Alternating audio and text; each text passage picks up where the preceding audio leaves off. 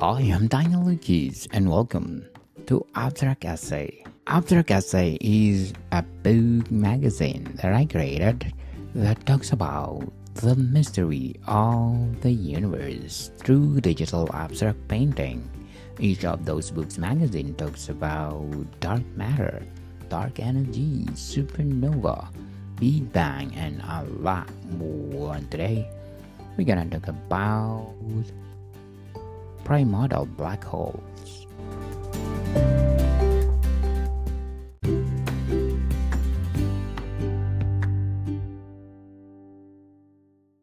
Primordial black holes are a hypothetical type of black hole that is thought to have formed in early stages of the universe, shortly after the Big Bang. Unlike black holes formed from the collapse of a massive stars, primordial black holes are believed to have originated from density fluctuation in the early universe.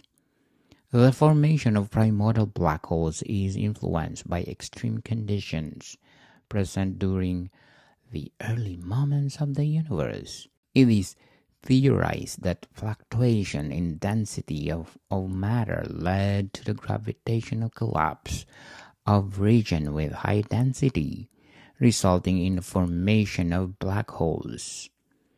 Primordial black holes can have a wide range of masses, from tiny ones with a mass similar to that of an asteroid to much more massive ones, comparable to the size of a star, of even larger. They are called primordial because they are believed to have formed very early in the universe history.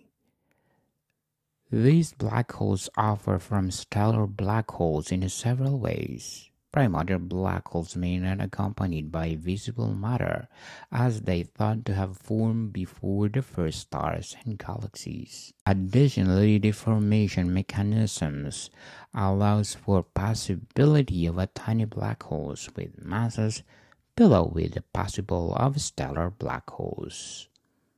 The study of primordial black holes is still an active area of research, as their existence will be profound implications for our understanding of the early universe and the nature of dark matter. Various astrophysical and cosmological observations are being conducted to search for evidence of these intriguing objects.